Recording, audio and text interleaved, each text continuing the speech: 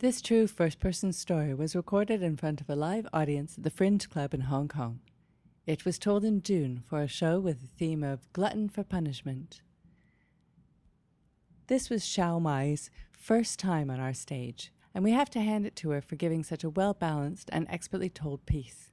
We look forward to seeing her on our stage again soon. You have a story in you, too. If you want to learn how to tell your best story, sign up on our Hong Kong Stories meetup page. Like us on Facebook or go to hongkongstories.com. Hong Kong Stories. It's better than drama. It's better than comedy. It's real life.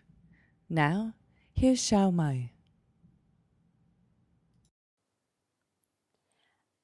I'm standing in the middle of the entrance hall of the Court of Appeal, thinking, who am I kidding? I'm surrounded by walls of marble, reaching high up towards the ceiling, and each step that I take echoes from one wall to the other, making me feel small and out of place. I'm here to meet the judge with whom I'll be doing an internship for the next year, and I'm convinced he will soon figure out I'm an imposter. I've been struggling in law school for the last 2 years, and I applied to this internship carelessly, thinking, well, at least you tried. But then I got it. And I do not feel up for the task. You see, for the next year, my role will be to advise the judge in his decision-making. Lawyers are clever, and they craft arguments that go in their client's favor. So judges want to be prepared before they arrive at the hearing. But judges are swamped, so someone else has to read up all the history of the case and do the independent legal research. That's me, the intern. That would be my job. And it sounds doable, right? But for someone who's doubted herself for the last 2 years, it felt daunting. So before I knock on the door to the judge's office, I remember what TED Talks tell me about looking confident, and I broaden my shoulders to imitate an alpha male, and I knock. 30 minutes later, I come out of the office, shoulders slumped, under the weight of 1,300 pages and the judge's instructions. I want these summarized into 30 pages. Don't exceed the page limit. I don't want you wasting my time. It's a shareholders' dispute. Now, I don't know about you at the age of 21, but me, shareholders, are you kidding me? I was clueless. So for 3 weeks, I cram, and somehow hatch out 30 pages, send the memo off to the judge, and wait. And wait. And wait. For 2 weeks, no response. Finally, an email from the judge comes in. Not addressed to me, though, but to the 2 other judges who will be sitting on the panel. My judge apologizes to them for the delay in this case because, unfortunately, the intern is inexperienced and he is asking his research assistant to reassess the file in its entirety. I swore never to be CC'd on an email like that again. So, when I receive my next assignment, I know what's at stake here. It's a matrimonial case, child custody. And I decided that for the next weeks, I will sleep and eat and breathe with the parties in this case.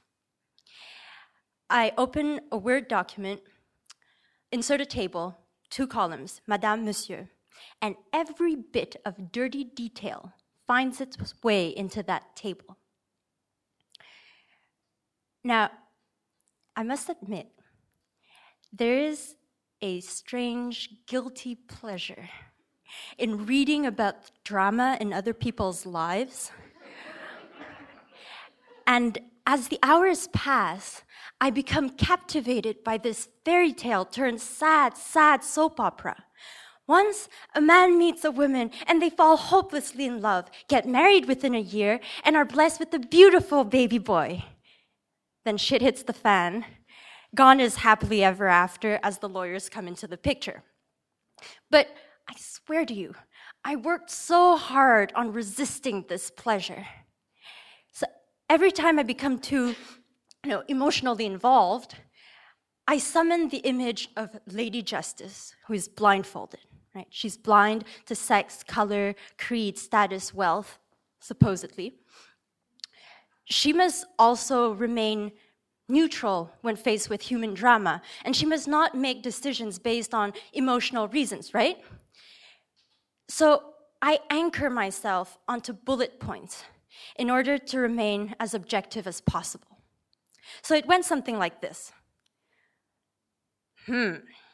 Mom didn't come pick up her son at school that week when she had custody. Becomes point 1, neglect of parental duties. Or, mom says bad, terrible things about dad to the son, and oh no, now the son doesn't want to talk to his dad anymore. That's becomes point 2, parental alienation. Or, dad is the director of a company, while mom is a part-time body trainer. And by the way, that's how they first met. He was her client, and wait. Point 3, dad has stable income, mom doesn't, etc., until I reach the recommendation that full custody should be given to the dad in the interest of the child. Send the memo to the judge. His response came within a day. Excellent work. I will send your memo to the 2 other judges. They will come up with their own decisions, but I will let them know that my decision will be based entirely on your recommendations, unless something comes up at the hearing that makes me change my mind. Nota bene, if you wish to be at the hearing, you are welcome. Oh, thank God I'm not a failure. Hey, wait a minute. You may be smarter than you think. Hey, wait a minute. A judge at the Court of Appeal just says he likes your job. Be proud of yourself. Oh, and you bet I'll be at that hearing. That's my reward. So, on the day of the hearing, I'm the first to arrive. I sit on the last bench to have the best view. And I watch as the parties come in. Mom walks in. She's petite, neat and contained. She wears a trim dark suit, not at all the image I had in mind when reading the psychologist's opinion about her. And then I catch a glimpse of the hope on her face, and something in me starts to sink. Seeing her there, all in flesh and feelings, sitting right in front of me, was a wake-up call. Because if the decision goes the way I recommended, I'm going to watch this woman's hope die. The mom's lawyer goes up first, and her arguments are being taken down by my judge. They're being taken down with my bullet points. And from where I sit, I can see how each bullet point is hitting the mom's guts in silence. Neglect, alienation, unstable income, what? Really? After 2 hours of questions, answers, questions again, clarifications, the judges walk out to deliberate. And there's a hushed tension in the room. Even I have a moment of anxious anticipation. It's still possible for the mom to win. But by then, I don't care anymore whether the judges follow my recommendations or not. I've been watching the mom for the last 2 hours, and I'm just not ready to see her lose. The judges walk back in, and my judge renders the decision. It is almost word for word my conclusion in the memo. Then the judges walk back out. The mom stares straight ahead, her back very straight. Then in silence, she picks up her coat, picks up her bag, and leaves the room without a sound.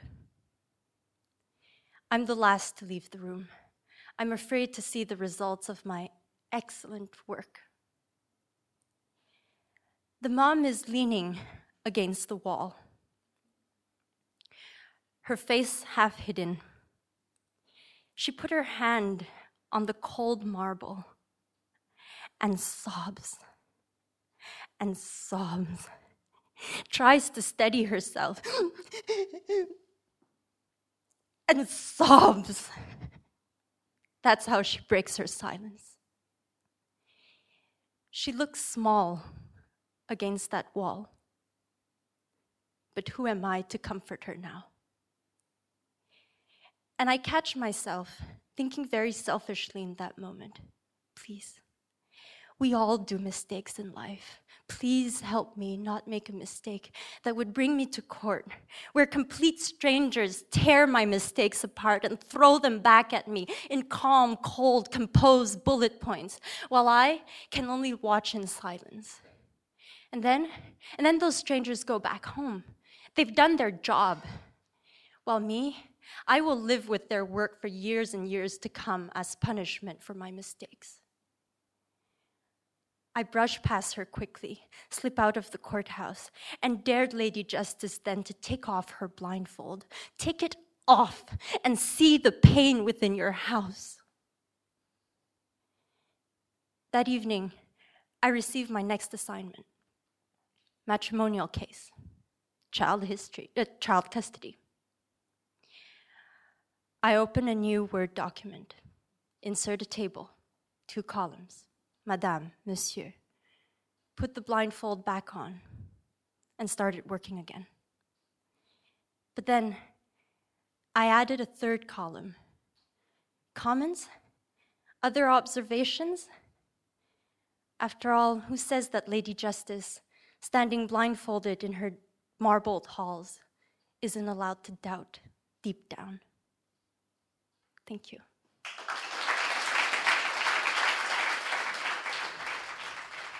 Thanks for listening to this story brought to you by Hong Kong Stories. If you want to know more about learning to tell great stories, visit us on hongkongstories.com. If you enjoyed this podcast, don't forget to share it with your friends and keep an eye out for our weekly podcast published every Wednesday. And if you're lucky enough to be in Hong Kong, grab yourself some tickets for our next live show. Details can be found on the website. Everyone has a story to tell.